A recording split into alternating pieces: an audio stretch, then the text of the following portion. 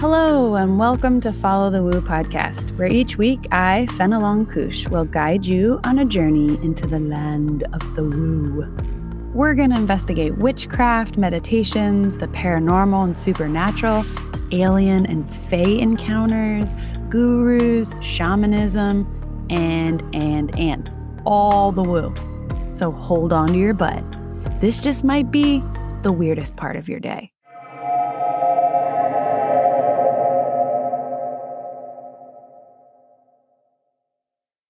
Hello, humans and all other entities.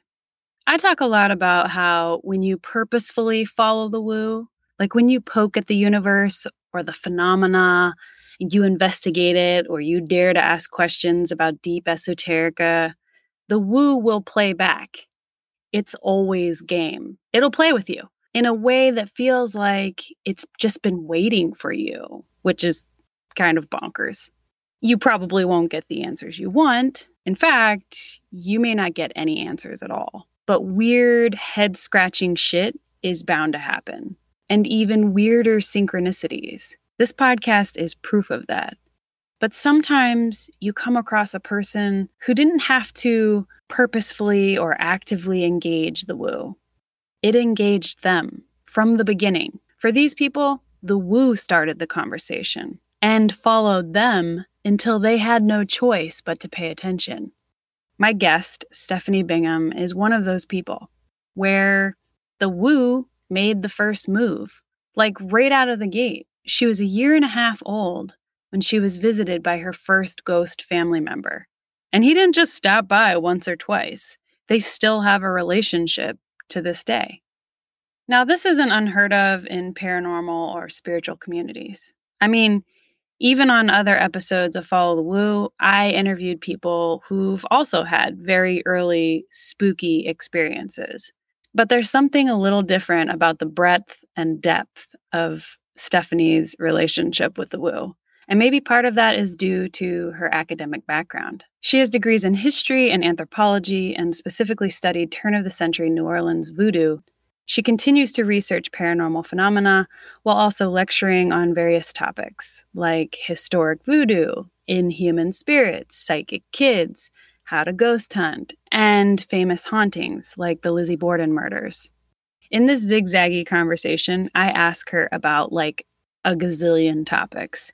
She weaves together seemingly disparate subjects with ease, and because she couldn't tell the difference between ghosts and humans for the first few years of her life, she's not afraid of them in the same ways most people are. Stephanie responded to the call of the woo over and over and over again. Her career reflects that. She's a historian, a paranormal investigator, and a psychic. She also has been on various paranormal shows, including Mysteries Decoded, Paranormal Lockdown, and School Spirits. She's gone farther down some of the rabbit holes than many of us are willing to go. And that's precisely why she's so damn interesting.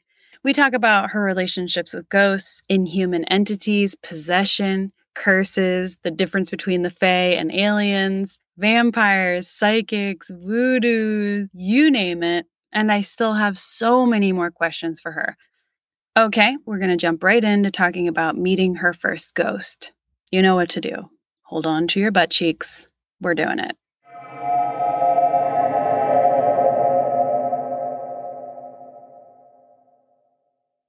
I always like to know the background of all of my guests' lives.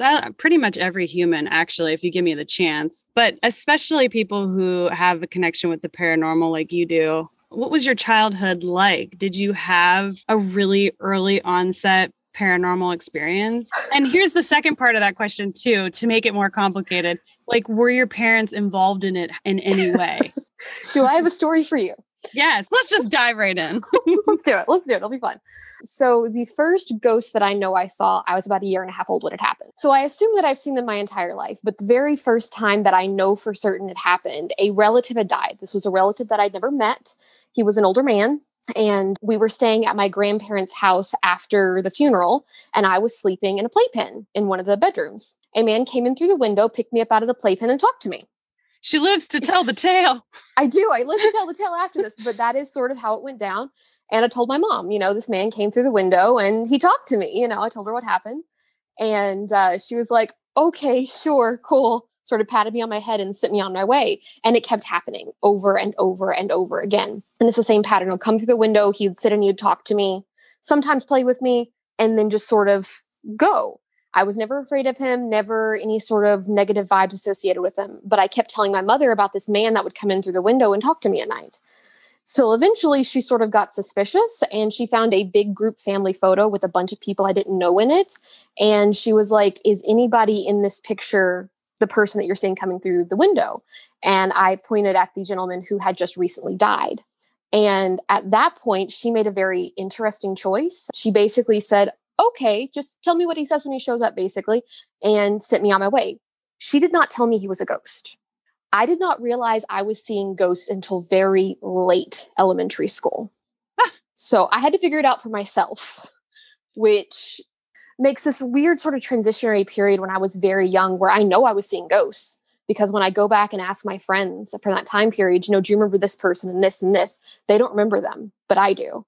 And I can go back to some of those places and I can still find those spirits in the form that I remember them being in as a child. So I just simply had no idea that he was dead. So yeah, I started early. That's very early. So you're 1.5. How long did that specific spirit that came like knocking, at such an early age, how long were you hanging out with him? He still shows up occasionally. He generally now shows up like if I'm in a emotional turmoil, if I'm really upset about something, he'll pop in and he does the same thing. He'll come in through or near a window, sit on the edge of my bed at night, and he'll talk to me. Oh my gosh. The questions are just like, it's like acid reflux. I have so many questions. I need a Tums. Where do I start? So he's got some intelligence. Absolutely. Yeah. You talked about little kid things when you were teeny tiny, and now you have adult conversations. Very much so. So when I was little, it was very much, look at this toy, or aren't you cute? It was little kid things. And it was always about something that was happening then or something that had recently happened. And it was always very timely. As I got older and started realizing that they were ghosts, he started talking about them as ghosts and giving me sort of his take on them and sort of why I saw so many of them and just things like that back and forth. So it very much evolved over time, but he's very much a sentient entity. You said this is a relative. What's the connection? Great uncle, I believe. He was on my mother's side of the family. I'm not 100% sure of the exact relational line there, but my grandfather also saw him around the same time that I started seeing him. Is he able to come to different locations, or is he only in that one spot? Absolutely. So he follows me a lot of the time, and it's wherever I'm at that time. So I've seen him when I was away at college. I've seen him in some of my apartments and my grandparents' house and my parents' house. Just wherever I am is where he oftentimes shows up. Is he always comforting? Always comforting. Always. So did your mom tell you said it's on your mom's side, right? Mm-hmm. Did she tell you that this dude was like a kick-ass guy in real life? I mean, did she know him well? Did anybody that she knew know him and say, yeah, he was a good guy? My grandparents knew him. My grandparents knew him very well. My mother didn't really talk about him a lot, but they've shown me home videos of him playing with like kittens and stuff. So, I mean, like he was a well-known, well-appreciated member of the family. He just wasn't especially close to my parents. But we have all kinds of videos of this man just, doing normal things. So I never got a lot of information about how he was as a person, but I know how he was after he died. Yeah. And they say that can be, well, it depends on the situation, but it can be very similar. Mm-hmm. But do you think of him as a guardian or just a buddy, or what do you think of him now? I've had a lot of people sort of classify him for me as a guardian spirit or as a spirit guide. That is not what I would classify him as. He's very familial to me, so I classify him as family. That's just what he is. But I think in terms of sort of found family, the ones that are mine that I've collected, they're my group. Mm-hmm. But he doesn't necessarily try and point me in direction so much as try and help me deal with whatever I'm facing at that point, if that makes sense. Yeah. Can you feel him? Can you see him? Yes. Can you touch him? So when I was very young, I could not tell the difference between a ghost and a living person. they were solid to me. And unless I am working very hard, they still look solid to me now. If someone talks to me in a crowd, I won't acknowledge them if I don't know them until I see someone else acknowledge them, because you don't want to be the crazy person in the crowd talking to the air. I've done it enough. It's not fun, but it's just one of those things for me. I have learned over time to feel the difference, especially if it's a one-on-one interaction. Ghosts feel distinctly different to me. The way I've always sort of explained energy, how it feels to me in general, is thousands of ant legs crawling on the inside of my skin. It just feels like that crawling over me when there's energy super close to me. And he will always appear and sit on the bed. So you can always feel him specifically. But the air changes, the room changes when he enters the room. Has anybody else over the years caught a glimpse of him or heard him too? Never when he was talking to me, but my grandparents did see him. So they were able to interact with him shortly after his death. It didn't continue for them after, but they were able to see him at one point. So sort of.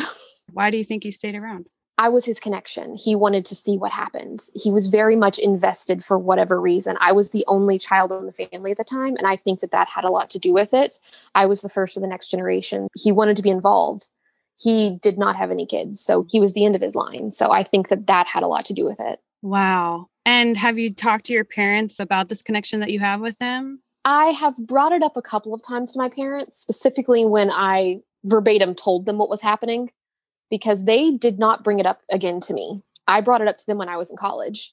And I was like, so this thing that's been happening. And they're like, yeah, that's there. Yeah, like, cool. Okay, thanks so much for differentiating when I was like, a kid. It really didn't help in the differentiation part, but it really did help in the manner of they didn't freak out. I've seen so many parents who it's a demon, it's a demon, it's a demon, it's a demon. My parents didn't do that. I wasn't afraid, so they weren't afraid. They just sort of kept an eye on it, if you will, from a distance. So it was a very double-edged sword there, but I kind of like how it ended up because I got to come to terms with the ghosts on my own terms. And I didn't get that preconceived notion of, yes, they're evil. So there was a gap in talking to them about it, but they know, they've talked about it since then. And more so not about him, but about the other spirits that live in my parents' home. So that's the more common conversation there with them, not so much him, but the ones that are active and do stuff and cause things that they notice. So they are open to the paranormal world. They're used to it now. They know what kind of work you do. I'm so interested in the relationship with parents of people who are in this world, because oftentimes, like you said, it can be pretty strained and it's a demon or it's some other like mental illness. And it seems like your parents are very open-minded. My parents are very open about it. I'm not sure that they're super good with living with it. When activity starts rolling around in the house, they always call me and it's like, so this thing is happening, make it stop. They're not wanting to lean into that. Exactly. Not wanting to lean into it, but my mother loves going on ghost hunts with me. So anytime I can take her on a hunt, I do, because she enjoys going to the places and looking around and sort of poking it from a distance. With you nearby. With me there. That's with me right. there. Yes, absolutely. You said that in elementary school, late elementary school, is when you figured out that ghosts were not just regular humans. Please tell me how you figured that out without your parents' help. Embarrassing childhood stories. That's how you figure it out. Can't wait. I was going about my everyday business in elementary school, doing important things, coloring pictures, whatever it is you do as an elementary schooler. And I had friends. The problem being, right? It's a good thing to have friends. It's good. It's good. It's better when everyone can see them. I had friends that nobody else could see. And that's, I don't know, kid logic, you don't really think about it. But what really sort of explained it for me was I met somebody else who had the same quirks I did. How old? I met him in 3rd grade. Oh my gosh. How old are we in 3rd grade? It's like 8-ish? 9? Yeah, somewhere around there. Yeah. Okay. He was the one who flat out told me. What did he say? Those are ghosts. Yeah. He was very blunt about it. Those are ghosts. Nobody else can see them. And he and I started playing a game back and forth. We were at an after-school program together. And he would basically be like, so there's this thing over there. I'm going to write down what I have. You write down what you have. We'll trade notes. And you start, I assume, getting the right answers to each other's questions. And are your minds blown? Or are you just still in like kid land? So you're like, oh yeah, it's normal. I was in kid land. Like, I'm not quick on the uptake when I'm a child at all. I was supposed to be smart, but not for this sort of thing. It was just normal. Are you still friends with this guy? He left the school in 6th grade. Oh. So we lost contact at that point. Bummer. Have you ever wanted to find him and be like, oh yeah, can't find him though, huh? No, I've tried. Interesting. Do you think he's like off the grid or something? That would not surprise me one little bit. I really don't know what happened to him. The older we got, he got more and more freaked out about it because his parents started getting freaked out about it. His parents started taking him to doctors. His parents started telling him not to say these things, that he's possessed by a demon. All this other stuff started happening. That is the point where I freaked out. When he started getting all this backlash, when he started freaking out. And then when he left school with no explanation, that's when I really sort of shut down for a little while. Yeah. I had that sort of stage where it's not real. I'm not going to look at it. I'm not going to look at it. I'm not going to look at it. That doesn't work for me. Because even if I'm not looking at them, they're looking at me and they're going to come back. And they did. And the problem was by that point in time, I had had my first encounter with Inhumans at that point. And the more you poke them, or at least in my experience, the more you poke them, sort of the more of their attention you get. And that's primarily what I deal with now, which is fine as an adult, but as a child in school, not so great. So middle school was not fun for anyone, I think, but for me, for that reason. Yeah. Well, that's added. Jesus. Sorry about that. And you could not pay me to go back. What's this guy's name? I keep calling him the dude. John. Okay. So John, he disappears and that screws you up. You're like, oh man, I need to shut down a little bit. And we all know that if we shut down our gifts, weird shit happens. You feel horrible. It makes everything worse. Is that what instigated your encounter with an inhuman entity? So at that point in time, I'd already had encounters with Inhumans from where I lived. I had had an aggressive but human spirit in the home, in my parents' home, but in the woods surrounding like my neighborhood. So there's probably 50 houses in this little neighborhood surrounded on 3 sides by woods. So all the kids, when you go out and play, you go to the woods to play. There were things in the woods. There were things in the woods that weren't normal. And that had started happening for me in elementary school. And it wasn't just me that saw them. The other kids in the neighborhood saw the figures in the woods, saw the dark figures. They didn't see them quite the same way I did or interact with them the same way I did, but they knew they were there.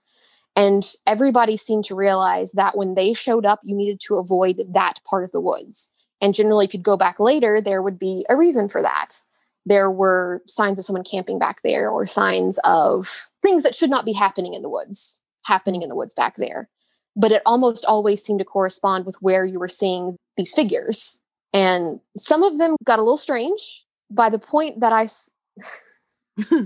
trying not to sound completely insane here. No. First of all, you never, ever will. I will make you look so good. And I want you to deep dive into the weirdest shit because there's no judgment here also. You want the really weird. I want the deep dive. Fuck yeah. So the earliest super strange inhuman that I saw, I've written about this once. I've never talked about it publicly because it's really strange to think about it. Like just going back, it's still sort of, I don't know what I saw. I don't know what it was. We were riding bikes. It was me and the 3 little boys that lived next door. We were going up in the woods up to this little clearing and the trail split at one point. There were trees in between. I took the lower route. They took the higher route. And we were going up to this clearing and I went down this side and something grabbed me. Something bodily grabbed me. My bike went forward and fell over. And when I looked, there was a humanish figure that had a hold of me, but he had antlers. Interesting. Was it like centaur situation or? It was not a centaur situation. Like I didn't look down at his legs. It would not have surprised me had they been like deer-like, but dark hair, dark eyes, literally holding me. That's all he was doing. I freaked out, as you do. He dropped me. Absolutely. You scream, you freak out. The boys are like, what happened? How are you there? Why is your bike there? And I bolted. I grabbed my bike and I bolted and they followed me out. And then we went back a few days later because I tried to explain to them what had happened without the antlers portion because that's really strange. And we went back up there and there was debris in the upper area that we've been heading up to. And we were never quite sure, but nobody was supposed to be back there. It's private property, but there was a lot of just stuff back there that looking back looks a little shady. Like a little makeshift home for some kind of entity or? No, like a person, like definitely a person, but with things back there that you probably shouldn't have. Like? There was coolers and shell casings and things like that. Perhaps just a hunter. Right. Maybe out here on private land with clearly a campfire that no one should have been back at. And you think that was why the antler dude grabbed you? I do. That's the only explanation I could find. But then when I look back later trying to figure out what it was, what it could have been, the only things with antlers and humanoids are wendigos. Like, that's the thing that people always go to immediately is the wendigo. It's a wendigo. And I'm like, no, it definitely still had lips and it was not super emaciated. So it wasn't a wendigo, but what was it? Like, I have no idea. It wasn't a person. It didn't feel like a person. And you had this one encounter with that particular entity. Yes. The other entities in the woods were tall, thin creatures that would sort of hop between trees and like thin itty bitty things that would walk, but they had arms and they would move between the trees and you could see them like 7-8 feet tall, thin, creepy figures. And those are the ones the other kids in the neighborhood saw. So you don't think Antler Man was malevolent? I would not say that he was malevolent or benevolent. He wasn't a person. He didn't want me back there. He was not aggressive in any way to me, but he didn't want me there. And I knew that down to my core. Yes. It took all of about, a second for me to be like, nope, and gone. But when I look back, like I've met malevolent spirits. That was not one. But if he needed to be, oh yeah, would not want to meet him on a bad day. The other thing that people will throw at me when I sort of tell them that story one-on-one, oh, it's Pan. And I'm like, doesn't quite fit either. The green man archetype, this sort of nature spirit, an actual god, a little out of place in the foothilly areas of Kentucky, not exactly what you would expect to find there. I did have a sleep paralysis experience where I was visited by like a centaur sort of thing. And he did not seem either malevolent or benevolent. I don't know if it's the same thing, but it kind of reminded me of it, that he was just kind of telling me what I was doing wrong. And he was like, here, look, it's very simple. And he was laying it all out for me. And I was watching myself from my body. And it was very crystal clear in that moment. Of course, I probably forgot everything that he said since then. But, I feel like that feeling of knowing that it's not intrinsically malevolent, but it's also like, you don't want to piss him off. Right? Yeah. Right? I find that to be very, very common within humans in general. People are talking a lot right now about the Fae, like the Fae being everywhere and things like that. Whether that be actual Fae from Celtic regions or sort of the North American version of Fae, most of those are somewhere in between. And people don't seem to realize that they're not all Tinkerbell sorts, which is terrifying. Yeah.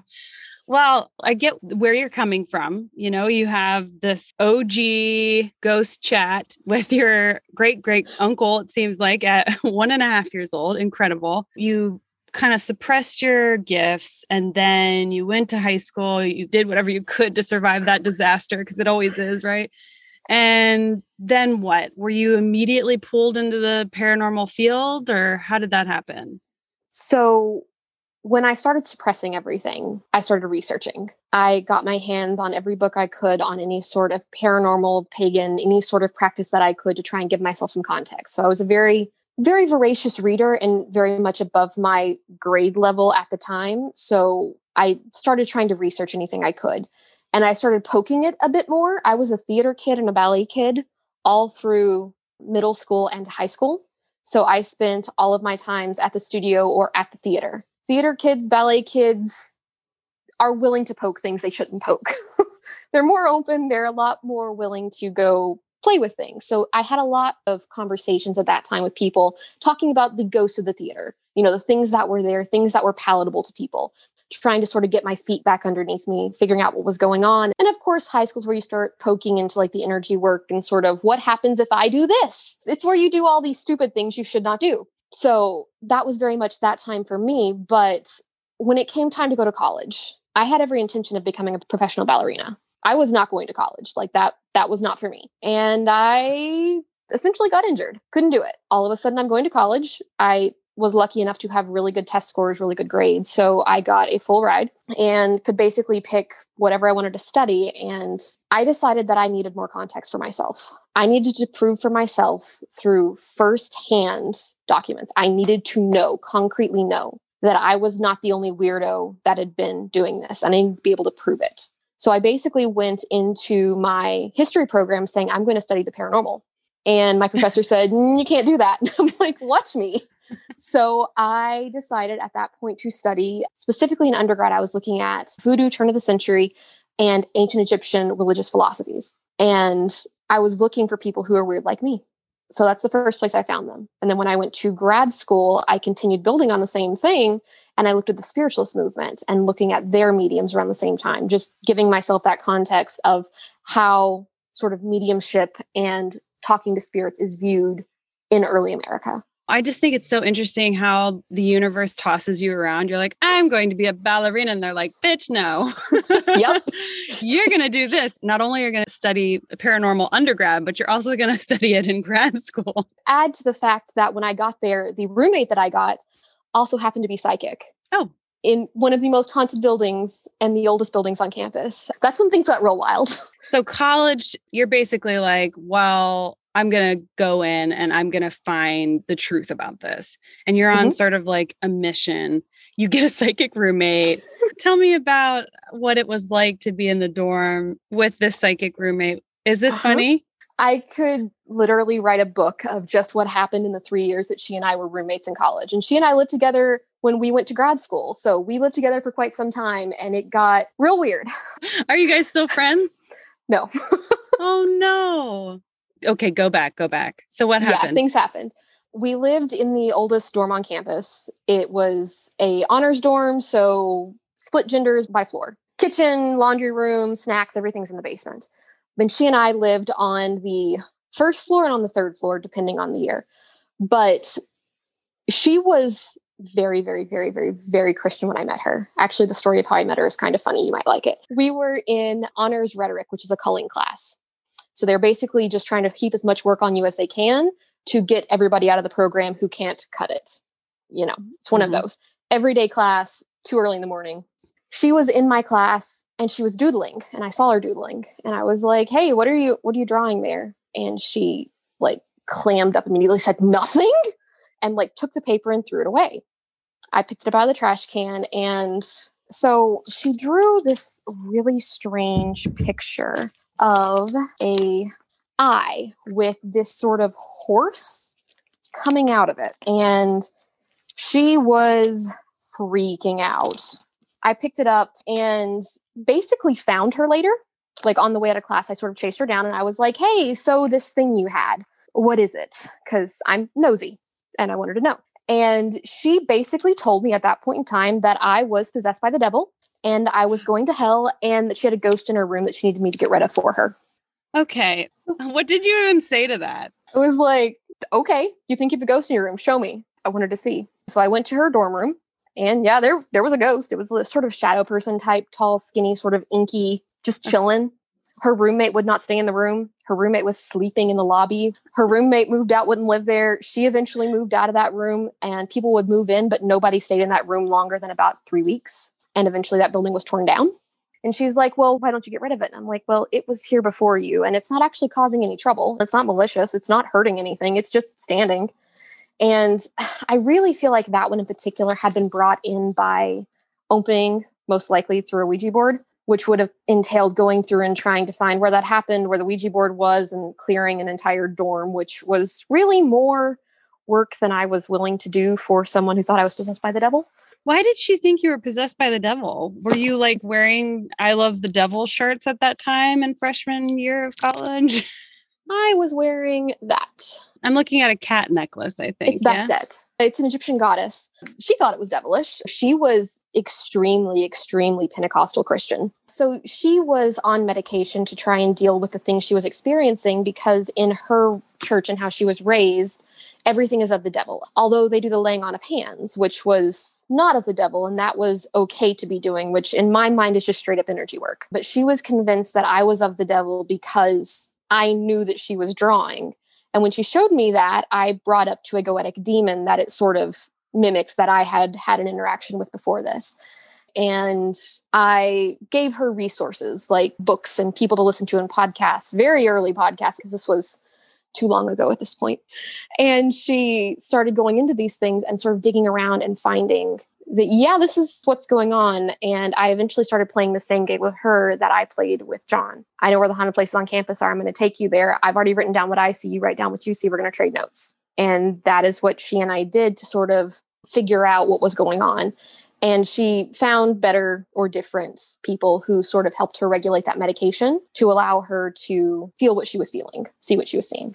Then you move in together and things start getting witchier and wooier. All hell breaks loose. Yes. Witchy is the exact right word. It got real witchy in there. Was she letting go of her Pentecostal roots at this moment? Was it kind of like her awakening? Yes, absolutely. There was no Pentecostalism. There was no Christianity really happening then. It was full on. We're both just diving into the deep end of the pool with the weirdest esoteric energy work and sort of psychic anything we could get our hands on, which at that point in time was sort of limited. Weird sort of kismet things where you end up meeting people and talking to people and getting the attention of people that have no business finding two random college girls in Kentucky. Things like that shouldn't have happened. But she was trying to learn how to do energy work at that point, how to do sort of basic magics and things like that. Chaos magic, that sort of thing is the easy way to sort of explain what she was trying to learn how to do. And I was trying to help her. How would you explain briefly chaos magic to the listeners, just for people who don't know? So chaos magic is basically, if you took formal magic, if you took ceremonial magic, which has all of the rites and all of the spells and all of the gadgets and the gizmos and all the ephemera that you need to do it, all the ceremony, and you stripped it down to its barest form, the energy, the will behind it, not needing all of the extra fluff in my mind. It is just that. And it can be formed to basically do whatever you want it to do. It can be magic for a specific purpose. It can be for a holiday, a ritual, whatever you're trying to accomplish. But it's very versatile and it's very amorphous. It can be whatever you want it to be. Would the possible consequence of using that kind of magic be that there's just not the structure and grounding needed for that kind of power that could come through? Am I getting that right? Oh, yeah, absolutely. Okay. But that was sort of our intent. She and I both were very inclined to energy work and very easily could access and manipulate it. We were both sort of just weird that way already. Mm-hmm. So the idea of having something that was going to ground it and going to suppress it almost, that was going to keep it contained. At that point, we were exploring. We wanted to see what could we do? We were experimenting, basically, just trying to see exactly what happens if. What was the craziest what happens if? So she was trying to do a ritual and she decided not to involve me one night. And I was doing homework. I was writing a paper and she was doing a ritual sitting on the floor right next to me in my computer. Not a good format here. Eventually, she basically pulls me away from my paper and she's like, no, you've got to come join me. So I do. And then she's like, so we're going to let it down. And she basically counted down to sort of letting it down and letting the energy release. Ritual was over. It was going to just sort of be gone. 1, 2, 3, release, and the power went out. There was a transformer that blew on the campus. So like the entire campus ended up without power. I really don't think it was connected. I hope it wasn't connected, but the timing of it was such that it felt that way. It's one of those things that you're like, yeah, that totally did not just happen, but we're sitting here in a blackout for the next 14 hours because we have no power. And I found that to be very sort of normal for me when things get really, really crazy, when things big like that start happening. Okay, I still need to get my paper done. I still have to go to school in the morning. Yeah, there's big magic going on. There's big weirdness happening. I can't explain that, but that doesn't stop the fact that I need to finish my paper. Magic always happens at the least convenient times. The crazy stuff, the flaps, everything, when everything gets weird, it's the least convenient time possible. I have one really good story from college. So my roommate, this was our junior year at college. So we were living on the first floor of the dorm, and her mother, still very religious, had gone on a mission trip, had ministered to a group, did not want to be ministered to, and accepted a gift from them. She brought the gift back to their house. I have a feeling. So your feeling is correct. I can guarantee it. So she brought back this gift. It was a string of wooden beads on a cloth cord. She brings it back. Suddenly things start getting weird in her house. Little footsteps, on the stairs, little sounds of running feet, giggling, like children's giggling, no kids in the house, super creepy. So my roommate, being the good daughter that she was, went, got the item because she's like, that's probably a ghost, and brought it back to our dorm room. Totally fine. Where it got a little weird for me was that she didn't tell me she was doing this. And she actually placed the beads in a paper bag under my bed. Okay. Uh-huh. So I just have to pause you real quick. Is this person that is going unnamed? Can we give her a name? Tiffany? Can we just she can be Tiffany. Sure. She can be Tiffany. Is Tiffany like a good, solid, not toxic friend? Yes or no? You know the answer to that question. I know this archetype of a friendship. It's like very powerful. There's a lot of work to do there, but like that person maybe doesn't have your back. And will stab you in the back any chance she gets. Absolutely. Like by putting this under your bed and not her bed. Okay. All right. Yeah. I didn't know it was there. And over these first couple of days that I, looking back, knew it was there, I started having friends come to me. Ended up being 3 different girls that I knew. Different dorms, different religious backgrounds, different classes. They did not know each other. And they each came to me to tell me about this weird dream that they had. First time I heard it, I was like, Second time I was like, that's something. Third time I was getting a little freaked out myself. But the dream went the same way for everybody. It basically started out with them lying either in a bed or in a bathtub. And at the foot of the bed or the bathtub, there was a little kid, this adorable little girl, and she was smiling at them. That was the entirety of the dream. And they were terrified. And I would ask them, so why were you freaked out? And they couldn't explain to me why they were scared. But it was this little girl standing at the foot of the bed or the bathtub smiling at them. And they were freaked out. Weird. Dreams aren't one of the areas that I focus on. So I didn't really have sort of a dream imagery kind of association for them. So I decided I would probably do a little bit of research and just try and dig around and see what I could find. It was a weekend. I was a very well-adjusted college student. So I was doing laundry and I was walking down into the basement to do laundry. Now in this basement, I'd had other paranormal experiences. There were 3 staircases to get down there. And 2 of them were at the sides of the main building. And one of them was in the back annex where I was. And it was about a flight and a half long of stairs. And this is in the middle of the afternoon. This is like lunchtime. And you have to go through a little door and the staircase is entirely enclosed. And I had my laundry basket, get in there. And as soon as I closed the door behind me, you could feel the energy change. Like you knew. It felt electric. Something was there. I was not alone. I was expecting it to be what had been there before. But the next thing that I knew, there were little hands on the back of my legs and they pushed. I was standing at the top of the stairs. She pushed me and I ended up rolling. She pushed you down the stairs? Mm-hmm. Didn't want to die. So I grabbed the banister, ended up going about a third of the way down the stairs. And for height reference, I'm about 5 feet tall. So when I stood up, my head was just below the level of the landing that I'd fallen from. So I didn't fall super far, but still, I sort of took a minute to sort of collect myself and what just happened, what's going on. And I looked back up at the top of the stairs and there she was. This little thing, cutest kid I've ever seen, dark hair, dark eyes, little rose-colored nightgown, no shoes on, smiling at me. And it was at that point that I realized why my friends were afraid in the dream. Her teeth weren't human. Each and every one of them was pointed like a shark's. Oh, how nice.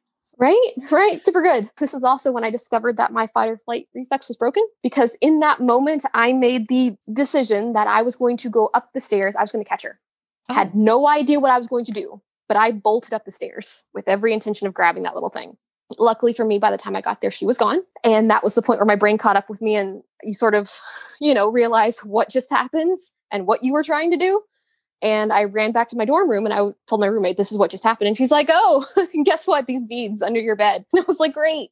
This is totally great. We needed to get them off campus. She seemed to follow the beads. Everywhere the beads went, she followed. Couldn't burn them, couldn't bury them. So we took them, tied them to a rock and threw them in the bottom of the Kentucky River. So that way, when either the beads broke down or whatever energy was holding her to them broke down, she could return back to where she came from. She was doing her job. She was a protector of her people. So I don't fault her. She was malicious, but she wasn't malevolent, if that makes sense. She was just a very aggressive little spirit. Yeah, she was kind of like a little soldier. Somebody pissed her off or her people off, and she was conjured in whatever way, and that was her mission. Were you mad at your roommate for putting the beads in your bed and not telling you? I just gotta ask. I should have been. I chalked it up to her not thinking it through. Like, I didn't see it as malicious at the time. The more I Yeah. look back, I kind of question that. And it literally was just another in a long line of weird things that happened when we lived together. Just all kinds of craziness. So I feel like you have a comfort with the paranormal. And it's kind of, Yes. I mean, as you would, right? Like if I was talking to a ghost from my playpen or whatever at that young of an age, it's already in your frame of reference. You already know that not every one of them is evil, which is a huge step, right? Because if I see something that is unknown in my room, I'm still at the point where I'm like, bitch, get out. Like, I always think it's bad.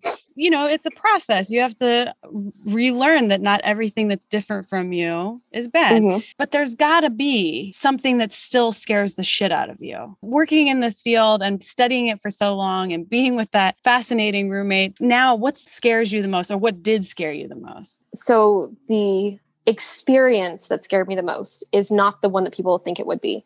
It's not the times that I've been bit or bit or I can't talk. Hit or bitten? Bitten or hit. Exactly. The time that scared me the most. I was still in high school and I was reading in bed, and it was late at night. I was up later than I should have been, and I felt the energy change. Ghost entered the room. Cool. I was at home. I was in my bedroom. It's going to be the guy who comes in through the window and sits on my bed. That's what it's going to be. Not a big deal. Didn't really feel like talking, but if he wanted to come sit, okay, fine. So I continue reading with my back to the room because I'm not giving anyone the time of day. And I felt someone sit on the edge of the bed, par for the course, same ghost, we're good. And then the next thing I know, the bed moves and it lays down behind me and it wraps its arm around me and it's sort of like spooning me. The bed? No, the ghost. The ghost is on the edge of the bed. Okay. Yes. Okay, so shit. Sorry. The ghost, the bed did what? Yes, it's a very weird bed. Like a Disney movie. The bed did this. Okay, so there's a ghost. You think it's just your great grand uncle man, and then all of a sudden he kind of scoops in on you. Got it. Keep going. Lays down, wraps his arm around me. I flipped my shit. I like jumped out of bed. Like 2 steps were across the room. We are at the door. And I was petrified, like that this was beyond the pale for me. This was not okay. This is no, all the no.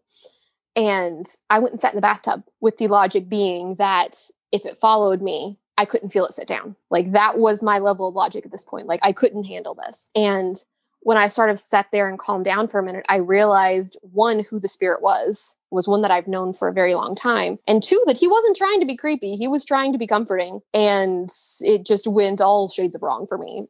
But that is the time that I remember being like well and truly terrified of a ghost. That very quickly became one of the rules for the ghosts because you have to have house rules for them. You do. You know, if you don't follow the rules, you're getting kicked out. These are the rules, break them, and you're gone. You don't touch me unless someone is in imminent, and I do mean imminent, physical harm. Yeah, very clear. Do you often have physical contact with ghosts? It happens often enough that it doesn't surprise me when it happens. It's not something that happens on a daily or even weekly basis, but it has happened enough, especially when I was younger, before I could tell what was real and what was dead, that it doesn't surprise me. In New Orleans specifically, a little girl wanted to be walked across a busy lobby to a little restaurant because she didn't want to cross the room. And I held her hand and I walked her over. And the maitre d' is like, yep, happens all the time. I was like, great, great. Because she totally wasn't there. But I remember feeling her little hand in mine. Like human spirits oftentimes feel more real to me. They feel less energetic. And oftentimes they do have less energy to access. So it does make some level of sense. They're not as equipped to feed on the other side as, say, a human spirit would be. So it's different. Tiffany and I got in contact with a well-known vampire, very well-known vampire and energy worker. So the vampires come into play. And once the vampires come into play, everything sort of goes insane. So her group is a group of energy workers. It's a vampire house, and it is based on past lives, past life connections, all sorts of weird, old magic. Cool magic? Super cool magic. I was handed items, and they're like, so, tell me what ghost is on this. And I'm like, you realize I just met you and didn't tell you I see dead people, right? And they're like, here, let's find out. So, normal, super normal. Did you go way down the rabbit hole? Oh, yeah. It was deep dive. Super deep dive. But the rabbit holes, I don't know if I could fully explain like everything that happened. because of how intertwined all of the magic and all the past life stuff became, and all of the rituals and all of the weirdness. Okay. Mediums. What do you do when you encounter them? Can you pick them out like right away? Someone who is a medium like I am, someone who is a psychic like I am, feels familiar to me. It's a very easy energy to pick out. People who are embellishing, if we're being nice, are very easy to pick out, especially in person. 9 times out of 10, they will avoid me like the plague. Interesting. They don't want to be near me.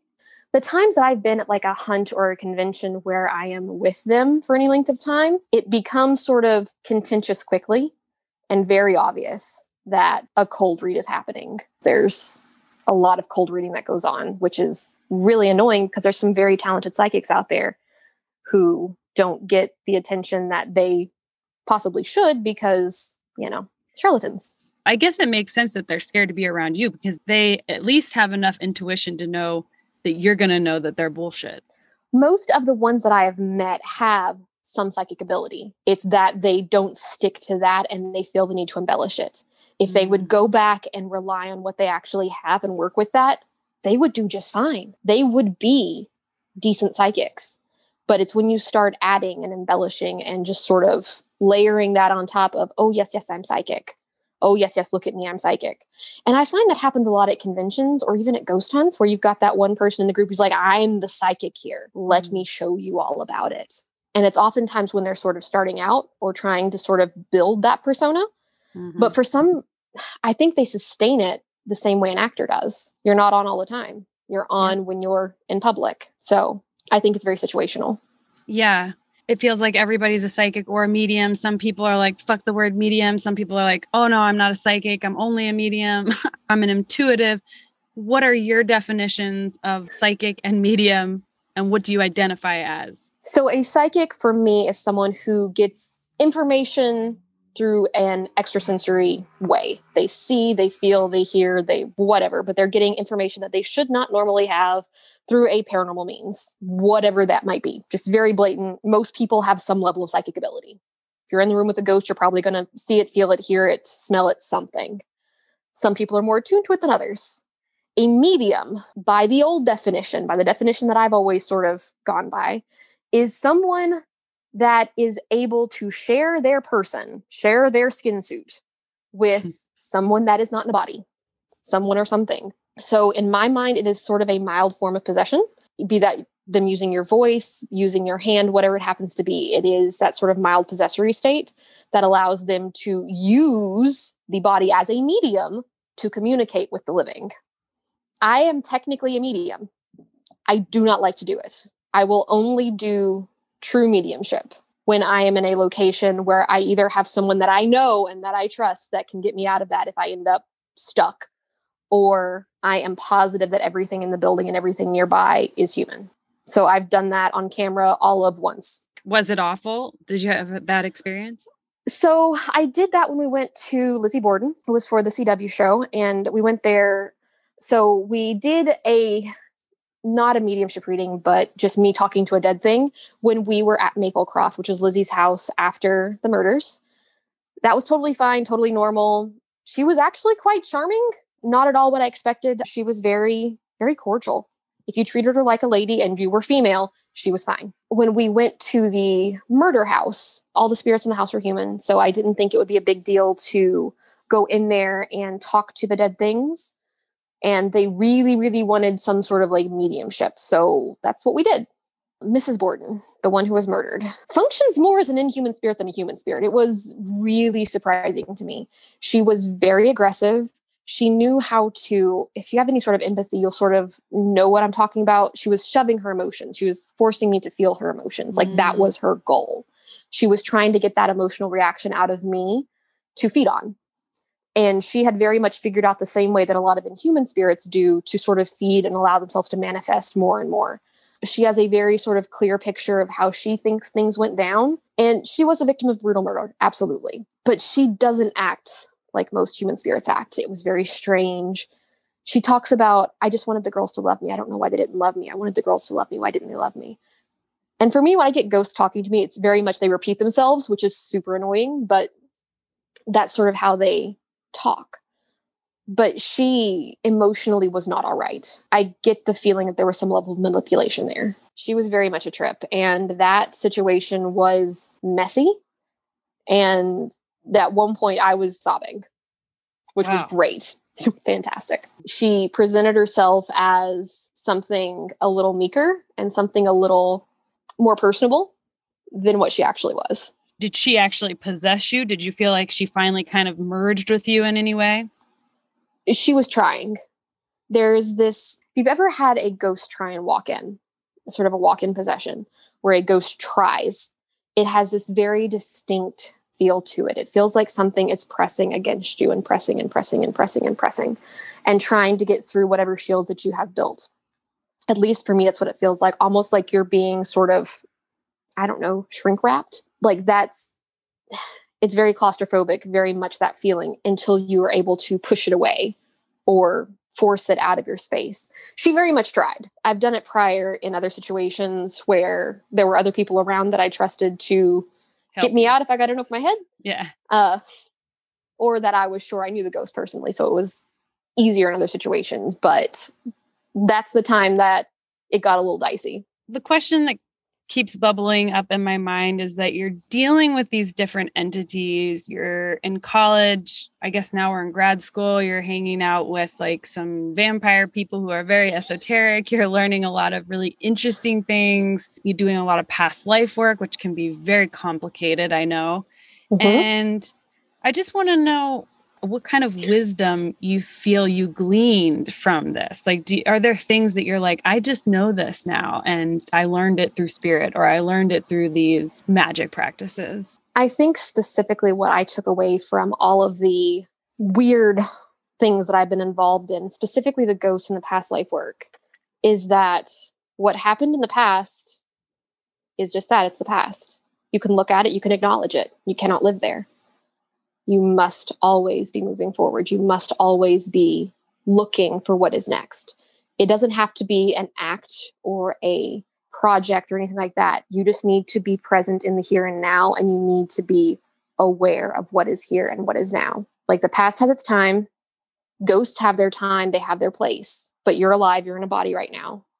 And you need to realize that that is important, just as important as whatever weird thing is crawling around in the back of your brain saying, hey, you've got to realize that that is necessary too. And sort of finding that balance has been very, very important to me.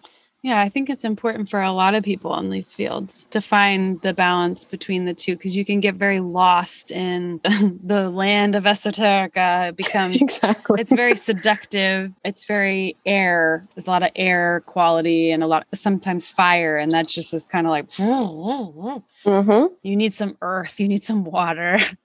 And I'm wondering too, like, you spend so many time with so many different kinds of entities. Did you get any insight on why some come back, why some don't, and the ones that don't, where do they go? Any of that? So yes, if you're dealing with human spirits specifically, I believe in past lives. I believe in soul families. So as a general rule, what I have seen happen is when someone dies, they will either head to the other side, generally for some length of time, just to sort of chill. But when there's a baby, a graduation, some big important life event, they generally pop back across to their soul family to see them.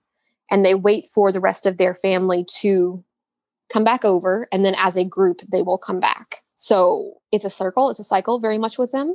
When you're dealing with things that never wore a skin suit, you get things that some of them do have places over there. No idea what happens, like at the other side, beyond the veil. The weird place where all things like that sort of exist. But a lot of them don't seem to cross there. They seem to see this as their home, especially when you start dealing with elementals, nature spirits, things like that. This is their place. This has always been their place. It always will be their place. They might not be active, but they are always present if sleeping. Yeah, I watched a show recently. I can't remember what it was, but they get to a place and it just feels like there's no amount of cleansing. That's just going to be a dark, weird, demonic place. And you just stay away from that place, you know? Or you go poke it. Yeah, right. Your choice. After all this work, do you believe in hell? And if so, how do you define it? Hell is of your own making. I believe that there are certain things that can be done to spirits and or entities to torture them for a time. But I do not believe in the Christian concept of hell, no. I'm actually getting like two ends of the spectrum from the paranormal world. It's like I'll either get, I mean, because I'm on the end where I'm like, fuck hell. I agree with you 100%. But on the other end, I'm getting people who are super, super religious and they're doing this, which I find fascinating. I'm like, yes. How did you do that? Like, how'd you do all that work and all that research and you still think that? And I don't mean to be judgmental. I'm just like curious how you get to that conclusion. It's always interesting to me when I end up on investigations with things like Christian mountain witches and things like that. And I'm just like, I respect your practice, but that is quite a title. Amazing. Do your thing, but can you explain? Yeah. It's like one of these things is not like the other, you know, it's like, what's that thing right there? That big elephant in the room. It doesn't seem to fit. You know, we're talking about hell. Let's just talk about the Fae. Let's talk about all the things that seem to be cropping up in conversations lately. Like I'm getting a lot of aliens. I'm getting a lot of Fae. You're dealing with the other on a regular basis. How do you categorize them?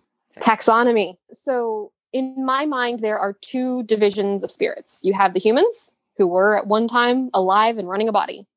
Anything that wasn't is inhuman. Doesn't matter if it's a cat, a dog, a demon, a fae, a jinn, anything. So I do break them down beyond that, especially if I have to work with them. I've got some that I have here with me that live in my house that were never people.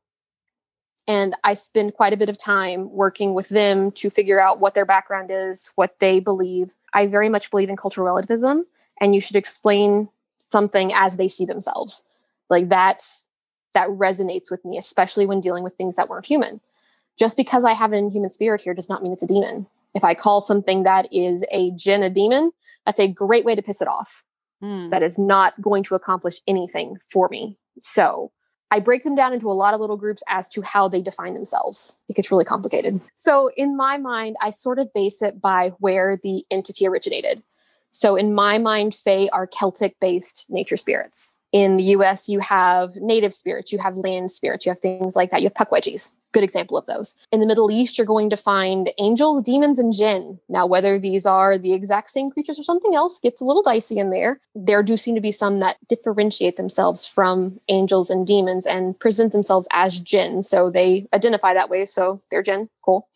But angels and demons, both inhuman types of beings that at one time, in my mind, tried to take up human form, whether successful or not, is a little dicey. The difference between an angel and a demon, as far as I'm concerned, is what side they're standing on. They are literally the same types of entities with the same types of powers. They just choose to be where they choose to be. Do humans become angels? Do we ever, as far as the past life thing goes? I don't believe you can change species. If you started out as one, then you are. If you are human, then you are human. But then that gets into the other kin and things like that with other souls and bodies and things of that nature. But specifically with humans dying, an angel is an entirely different type of being and not what sort of modern media wants you to think. Balls of wings and eyes, you know, traditionally they are depicted as terrifying manifestations, sometimes with 4 and 5 heads or no heads at all and spinning wheels. Hinduism, for instance, or even Buddhism, this concept that like after a tremendous amount of meditation, you will then surpass this body and move on into something else, which is like a Mavatar, I think they're called. There's different levels, right, that are like beyond the body because you've done so much spirit work. Do you think that's possible? I do. I think that if you have done enough work and you have become conscious enough of the other side, then you can choose not to incarnate and choose to function as essentially a spirit when you leave your body for whatever reason. I do think that that is entirely possible, though exceedingly hard to reach. Like, not happening for me this lifetime. No. I think when I was like 16, I was like, I'm doing it. I'm going for it. Hundreds of hours of meditation. And I was like, shit, I can't do this. I'm tired. I feel tired. Exactly. Too much work. It's like, generally speaking, if you are this, you're going to remain this, but there are exceptions to that role and that you can transcend if you really, really work hard on essentially making it to where this reality isn't the prominent one. This one is, right? Yes, exactly. I mean, that's just a lot of work. It is. It's a whole lot of work. Yeah. But even in that, I don't think you could truly go from I am entirely human, my soul is entirely human, to hey, guess what? My soul is now Antler Man. Whatever. It's a kitsune now. Yeah, you can't. No.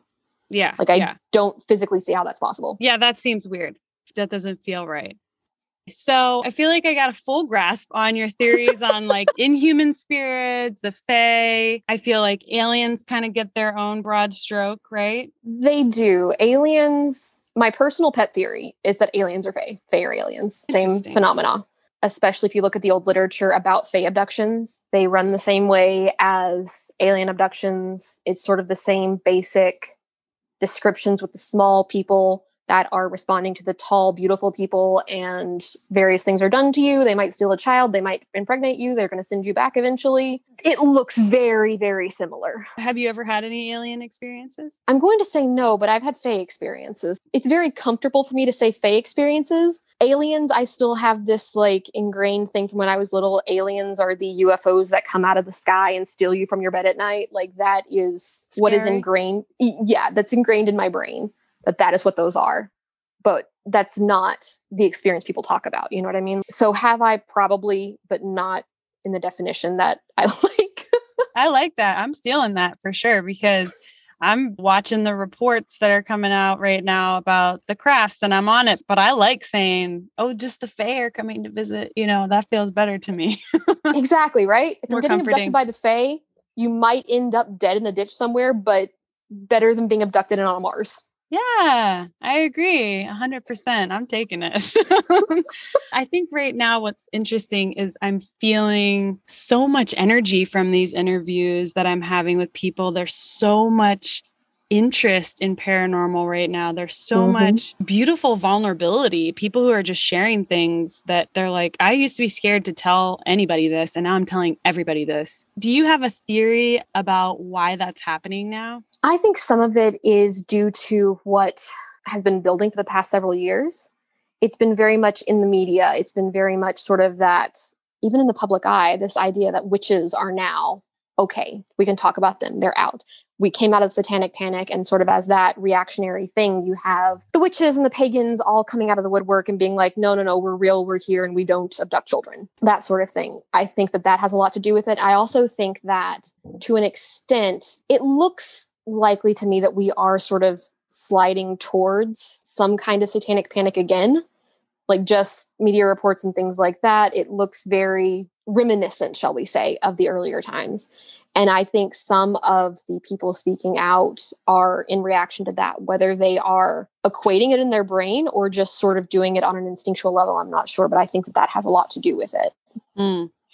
I recently got to interview Kathleen Marden from MUFON.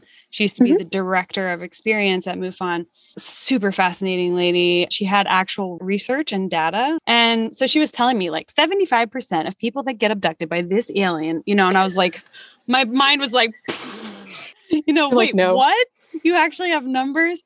It's like 10, 15, 20 different kinds of species. And that's just within the past couple of years. And I wonder, too, if an extent that we're starting to deal with tulpas, thought forms. Slenderman, great example. Okay. You know Slenderman. Yeah. Created online, but people are now having and reporting actual experiences with a Slenderman-like creature. Basically, the idea of a tulpa is people put enough thought and enough energy into something that it becomes semi-sentient at times, but it can move and act as the energy was poured into it, basically. If you're pouring energy into a Slenderman type creature, it's going to be a creepy thing that looks in windows and scares kids. Like that's specifically what it is intended to do. I kind of wonder if the proliferation of alien types, especially the reptilians, are tulpa types or mantis types. Yeah, the praying mantis. That's a really popular one, she said. Yeah. That makes complete sense, right? Because the reptilians have so much energy around them right now. They do. And so we got power. Are we creating them? I think that we are creating at least the image of them. And I think if you look back far enough, like the old Star Trek, where you had the fight with Kirk and the reptile-headed alien, I kind of wonder if that sort of archetype isn't what started the idea of this modern sort of humanoid alien reptile. But I've been doing research and I found 4 distinct types of reptilian cryptids in the Ohio River Valley reported over the last 150 years. So this reptile has always been kind of ingrained in the human idea, I guess. Is there anything right now that you really feel is important to talk about, or any work that you want to kind of plug? I am going to be published in August in The Feminine Macabre. I'm talking about the Mandy tree, which was a story that happened in my hometown. I'd like to tell it to you if I could. Yes, please. So 150 or so years ago in my hometown, there was a woman named Mandy, and she was a Black woman who lived in town. Her husband worked at the local college, just sort of normal life, had several kids. She was a gardener and loved her garden, especially had one favorite tree. She was found brutally murdered while she was alone at home. She was found murdered directly in front of the window that overlooked her favorite tree. She was shot. The gun was never found, or wasn't found at the time. And it was ruled a suicide because, as one does when you shoot yourself in the head, you hide the gun after you do it, totally normal. And after you've wrapped yourself up in a quilt that has no blood on it, it makes a lot of sense, right? Well, she dies. Her family falls onto some hard times, but they are still living in the same house. Outside of that house is the tree that Mandy planted. And that tree, 1920s, ends up growing into the shape of Mandy's head and collar. Looks dead on like her. And essentially her family were able to come out of the hard times that they were on by selling souvenirs and refreshments to people who came out to see the Mandy tree. But it also sort of kept her story alive. And it brought them out of the financial issues that they were having. And they were able to continue this for several years. It was sort of a legend-tripping destination, if you will. But they were able to talk about the suspicious suicide and everything like that. Eventually, they were renovating the house where the murder took place. And they found behind the mantelpiece a gun of the right age and the right caliber and the right style to have been the one to kill Mandy. And shortly after the gun was found, lightning struck the tree and it was destroyed. So she waited just long enough for the gun to be found to prove it wasn't a suicide, for the tree to die. And since then, her spirit has not been seen. But before that, it was seen in and around the tree. Wow. So that'll be coming out in August. What are you working on now? Are we allowed to know? Can we have a sneak peek? I am working on a book of cryptids. So weird cryptids, not your Bigfoot. There's not a Bigfoot in the book. It is all of the cryptids that sort of skirt the line between inhuman spirit and cryptid. So I've got 2 of them from each state, and they are the most obscure ones that I can possibly find, with a smattering of vampires thrown in there because I can't help myself. I've got some aliens in there, some goblins, some bat squatch, just the weird cryptids that I can find. So I'm finding reports from local areas or stories, because some of them fall into that fearsome critters category, which was sort of an older term for things like the cactus cat, which is supposed to be this feline that roams the desert and it eats cactuses and screams. That probably never existed, but is an excellent sort of cowboy story all the same. Or the squonk, the poor little squonk. You've got to feel sorry for him. It's this creature that's so ugly that it constantly cries because it's so ugly. Oh. Everybody feels sorry for the squonk. But you've got stories like that. And then you have things like Mothman that sort of fall into the same categories. Or the lizard men of Loveland, Ohio. Things like that, where you have these creatures that could be fearsome creatures, but could also be some form of inhuman or an alien or even a cryptid. Although I think most of these are probably not physical unless we're dealing with the aquatic ones. Those I think have a better chance. But when you're doing this research, are you doing it from sort of like an investigative journalist perspective? I was never trained to be a journalist. I was trained to be a historian, a public historian specifically. I'm trained to take the tales that are told and formulate them into a cohesive narrative that makes sense and follows the facts as best as we know them. So when you start dealing with things like monsters, it gets a little dicey as to fact and fiction. But if you look at it from that anthropological lens, the fact is the fiction at times. So anecdotal evidence, it becomes the fact. It does. And it can over a period of time. I do have to say, like Kathleen, if she has 5 1,000 people who are all over the country saying the same exact thing. It's like, okay, Yeah, well, I say that's a fact now exactly. that something like that exists. So Exactly. This project for me was very much a reaction to quarantine. When I was in the thick of it, I started doing this research because I wanted to be out of the house and I wanted to see sort of the most obscure cryptids I could find or the most interesting cryptids I could find in every state because a road trip sounded like the best thing in the world to me at that point. So I was looking specifically for things that were tied to physical places that one could go and see, like the location where Braxy showed up or anything of that sort, just something that had physicality to it. what about the black-eyed children? They keep popping up. What's your thought on them? Are they a tulpa? Creepy. They're creepy. They're super creepy. I've been having this debate a lot lately. This is a question that's been coming up a ton with people around me recently. And the original story of the Black-Eyed Kids, Abilene, Texas, is actually one of the stories that I have pulled for the book. Like it's there. I don't know how much physical credence I have to that. Do I believe that he thinks he saw something? Probably. Do I believe that there were two children tapping on his window? Not so certain. You know what I mean? Like, I think it very much along the same lines as a Slender Man type situation where you have this experience, this story that the man wrote about what he remembers happening to him. And I think it gained enough attention that we have created a tulpa of them running around. Yay! So, right? Great. Love it. I gotta say, out of all of them, they scare the pucky out of me. I do not like them. Have you done the deep dives into the stories of the people who have let them in? I have, yes, some of them. And then I have to stop because I'm right. Like, why would you let them in? Right? Or the ones that get bitten by them? No, or thank you. My favorite are the ones where the men in black show up to collect them. I live relatively close to Point Pleasant. So I've been going back and forth and looking at Mothman and things like that. And I was digging into a case much closer to where I actually live and discovered that a case that had no connection to that sort of Men in Black phenomena actually had one present that people don't talk about. And it's just like, how prevalent are these things? And are we talking about alien beings? Are we talking about weird government people? Like, what is it? Because those I find much more terrifying than Black-Eyed Kids. Children.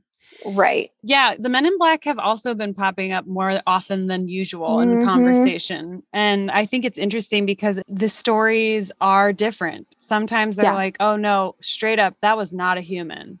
Yeah. And then sometimes they're like, I don't know, it just seemed like a really pale dude, like a regular dude man. And he just was very stern and kind of hypnotic. And I felt sleepy when he was around, you know, the shit. It's like, which one? I don't know. I don't care to find out.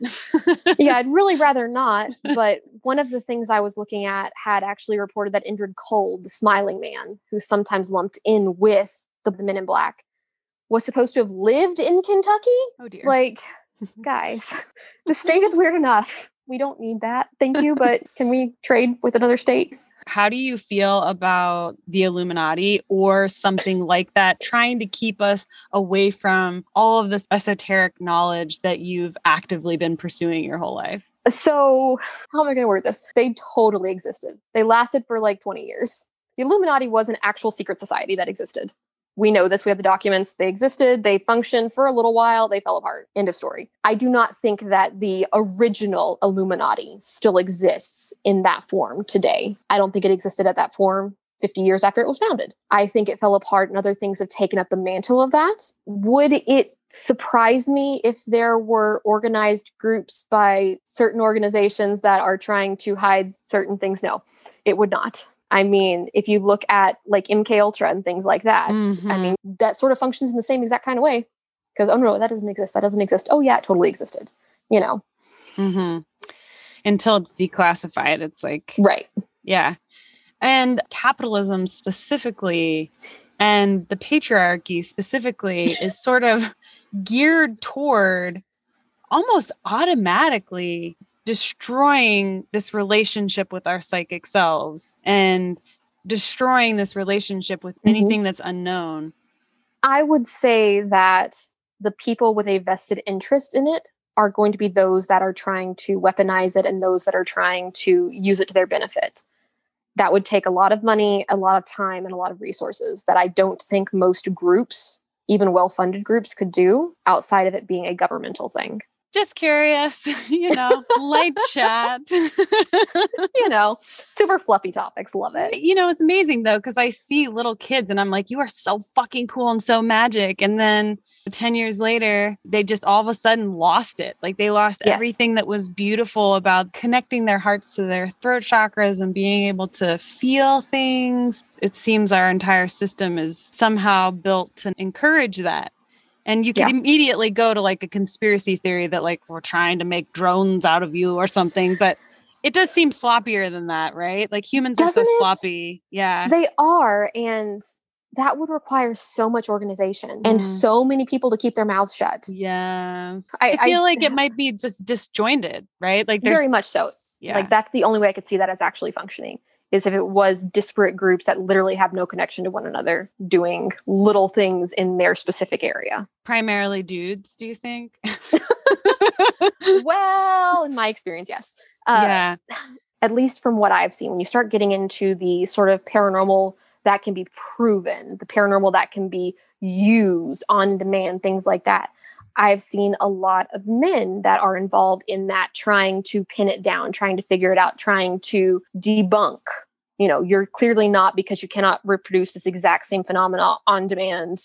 That seems to be a very male-dominated portion of the paranormal field. Is that because science is male-dominated? Possibly.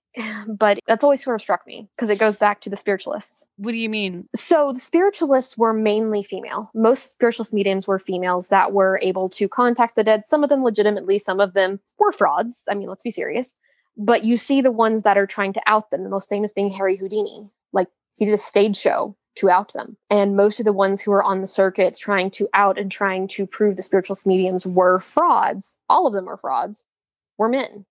And they were going against these women who were using their unique talents as a way to escape the societally prescribed role, because women who are mediums were allowed to travel. They were allowed to headline shows. They were allowed to be in public. They were allowed to have gatherings at their private homes of whoever they would like to invite. And it was not scandalous in the least. Blasphemy. Right? When you're on a ghost hunt or you're out there working with people in this realm, is it predominantly male? Yes. When I'm dealing with ghost hunters specifically, especially organized groups, they are generally male. But I've seen that sort of changing to where you have the men's groups and you have the women's groups. But what I've been noticing in that is that in the men's groups, you have lots of technology. I have all the cameras, I have all the gadgets, I have all the gizmos. And in the ladies' groups, oftentimes they have some of those, but they also generally have 2, 3, 4, 5 mediums.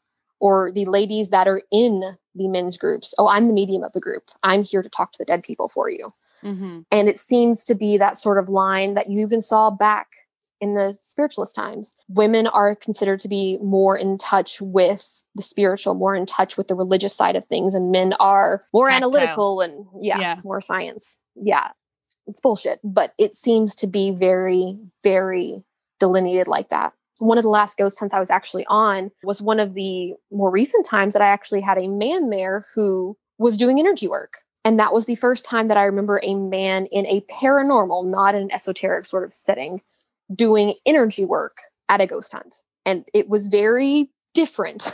Different energetically. Different energetically, absolutely. So there was an inhuman spirit present at the thing. And me being me, I'm going to poke it. I mean, it's there. That's why we're here. Let's talk to the thing.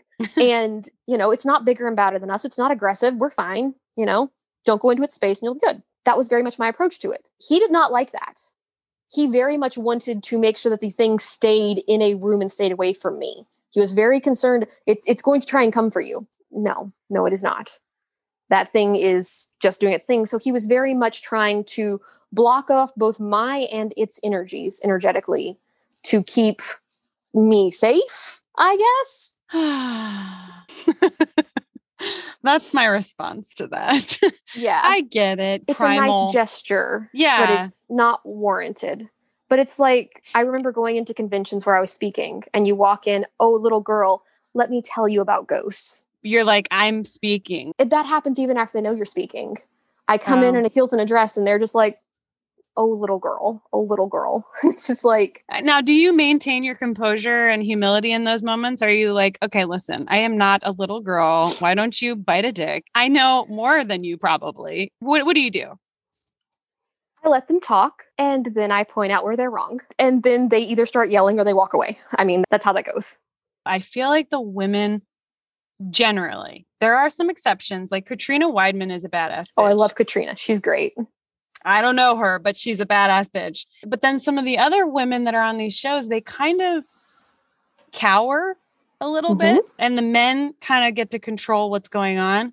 And I'm just sort of curious if we flip that, if things might go better or if there might be a more successful ghost hunt, quote. I think the reaction would be different. Like when I was talking to Lizzie Borden, the only other group that got to go into Maplecroft had multiple men involved. The group that I went in with, both me and the co-host, we're both girls. So as you go in here, it got a different reaction out of Lizbeth. Very much so. She was willing to talk. She was not hyper aggressive. I mean, she wasn't warm and fuzzy, but she was very much a Victorian woman of her time. She's pretty much what I expected.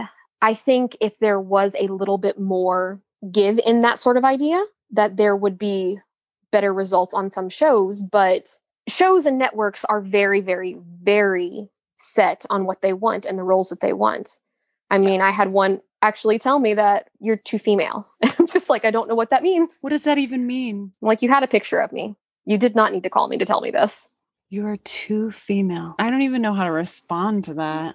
Did you feel offended? Yeah. I mean, but it's just what they think is going to sell. They want like what? Only tomboy ghost hunters or something? From my experience, when people are looking for mediums, they generally hire older, at least older than I am, or people who do not appear like me. They do not like my aesthetic for a psychic. Do you have a team that you regularly go out with, or that you like to ping pong ideas or experiences with or writing with? I go where I get called, essentially. So I don't do a lot of ghost hunting for ghost hunting's sake. If it's not like a charity event, things like that, I'll do public events. But if I'm going out actually ghost hunting, those are generally on referral. Somebody that I know on a team is having an inhuman issue. I go out for those. Most of what I end up doing is actually dealing with people who have quirks like I do, especially when there are children involved. So my kid is seeing whatever. Those are the cases I get involved in. I'm working with the children to sort of get them comfortable with what they are seeing and what they are feeling. You deal with so many unusual experiences and you help so many people. Is there like one central tip that you could give the listeners to help them if they're having an experience with a ghost or a spirit? The first thing you want to do when you're having any sort of haunting is take a second and breathe. If you're afraid, remove yourself from the situation until you're calm. Once you are, you need to critically look at what happened. You need to look and see if something is trying to get your attention or if something is trying to scare you. You really need to understand that spirits feed on energy. The more energy you give them, the more and bigger the emotional reaction you give them, the more fuel they have to do it again. If you're afraid, walk out. Don't feel like you can't.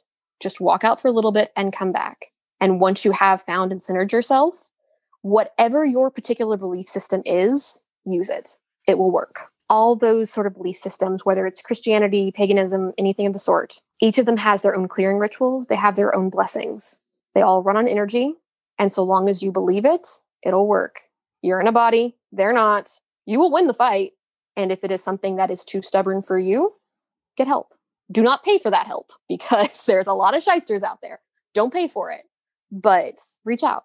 There's people out there that can help clear things if you do not feel confident doing it yourself. Yeah, that's great advice because a lot of times when you feel afraid, you tend to just get frozen in that spot and you think, I got to stay here. I got to tough it out. And it's like, just get up and go get a fucking bowl of cereal or something in the other room. Because you can almost get hypnotized by the feeling of the entity being in the room. And then you feel like everything's fucked up. And if you can just get enough energy to get your ass out of bed or wherever you are and into the other room. Yeah. Yep. It's good advice. I'm sure you deal with so many people who are terrified. Has there ever been a case where you leave and they're still like, what the fuck? I don't know what to do. Or do you feel like you can pretty much close them up? I feel like I can pretty much get someone stable. Whether they stay that way is a different story. Some people, consciously or subconsciously, seem to enjoy the activity as it happens and everything that comes along with it. So I can remove a spirit know it's gone, close the place, shield it. It's good. 2 months later, it's back. That thing did not get through those wards without you inviting it in one way, shape, fashion, or form. You know what I mean? Sometimes intentional. Yeah, I've actually had to, after these calls with people, I have to cleanse because I started to have really weird fucking shit happen. Yeah. And it was all coming from this space. I talked to this shaman lady and she was like, honey, you're like essentially creating a portal. Yep. That's exactly what you're doing. Clean it up every time. Don't skip it. So I had to learn the hard way with that. I do ask this one last question to everyone, and that is, what is the most profound spiritual, supernatural, paranormal, woo experience that you've ever had?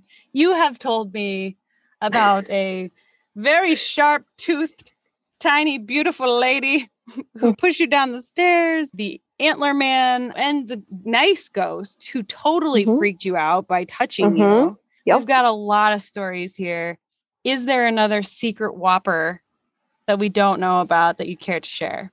I've had a series of experiences with a certain entity. It is not human. It has never been human. The first time that I met the spirit, I was in middle school, I think at that time still. It was in Gatlinburg. It was a gentleman standing out in front of a random old building, got a top hat on. He had a pinstripe suit on, very dark pinstripe suit. He had very dark hair, very dark skin. He smiled at me. He tipped his hat. He bowed, and then he was gone. It was the first time I saw him. Second time I saw him, I was in New Orleans. Exact same man, exact same suit, exact same actions. He smiled, tipped his hat, and he bowed. Third time I saw this man. It was in Cleveland, actually. I was working in the Science Museum. It was Martin Luther King Day. Yeah, it's a free day for all the museums in Cleveland. We were not open. All of the doors were locked. I know all of the doors were locked because there were guards at every door because people were trying to get in. We were like 10 minutes from opening. And I was standing at the back next to the special exhibits area. And the next thing I know, this gentleman walks over to me. He had the suit, the hat, he had a cane, I think, under his arm, walking over to me. And he asked me for directions to the museum that was directly next door to us with the creepiest smile you've ever seen. Like, he knew what he was doing. This was the first time he ever spoke to me. And I couldn't quite form words. I basically pointed. Like, we were in a glass atrium. You could see the other building. You could see it. We had a sidewalk, and then we were Lake Erie. Like, we were on the lake. He smiled, he tipped his hat, said, "Thank you, Cher," and walked towards the door. Watched him walk out the locked door and down the sidewalk. Now, back at the back of the building, there was no people because it was off limits to the public because they hadn't been opened yet. He walked behind a pillar. I walked down there to see where he was, and he was not there. He was Aloha. He was a voodoo spirit. What is it called? Aloha. He was Aloha. Those are the three most prominent times to me that I've seen him. And that was the first time that I had seen something that really means that much to another culture. He was the first sort of thing that was willing to speak to me, even if he was teasing me, and he was teasing me when he did it, because he is known to be at the crossroads. That is his thing. And he was asking for directions, which is nonsensical. So I freaked out a little bit that day. Yeah.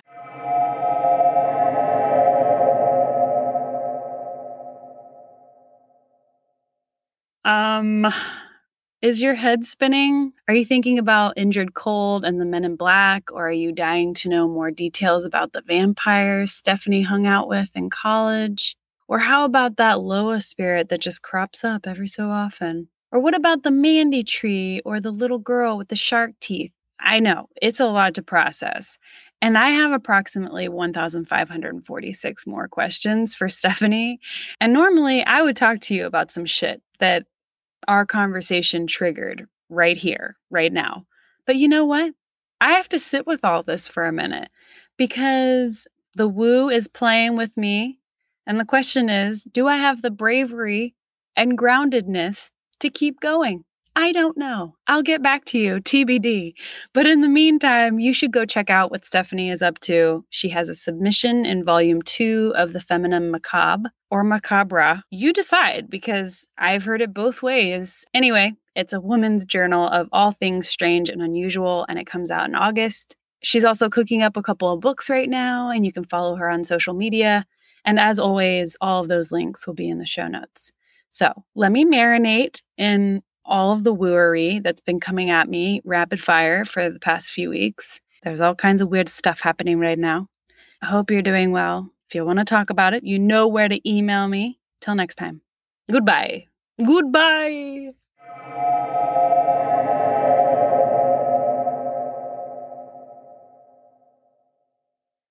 Thank you for following the woo with me today. If you love what you heard, please make sure to subscribe to Follow the Woo wherever you listen to podcasts. And if you're feeling particularly stoked about this show, please leave a review and/or rating. You can also support this podcast by becoming a member of the Order of Woo, where you'll get community access and loads of extra goodies exclusively on Patreon. That's patreon.com/followthewoo. The Order of Woo patrons bolster this podcast and community and allow for the creation of more content, products, services, and events over time. Every little bit helps, and I'm so grateful for the patrons who have joined the Order already. If you've experienced something magical, mystical, or just downright weird and want to discuss it, or if you're interested in sharing your expertise, or if you want me to research a woo topic with you or for you, please email me at followthewoo@gmail.com. Join me next week for another woo topic. And remember, tell the truth, be nice to each other, and if it feels right,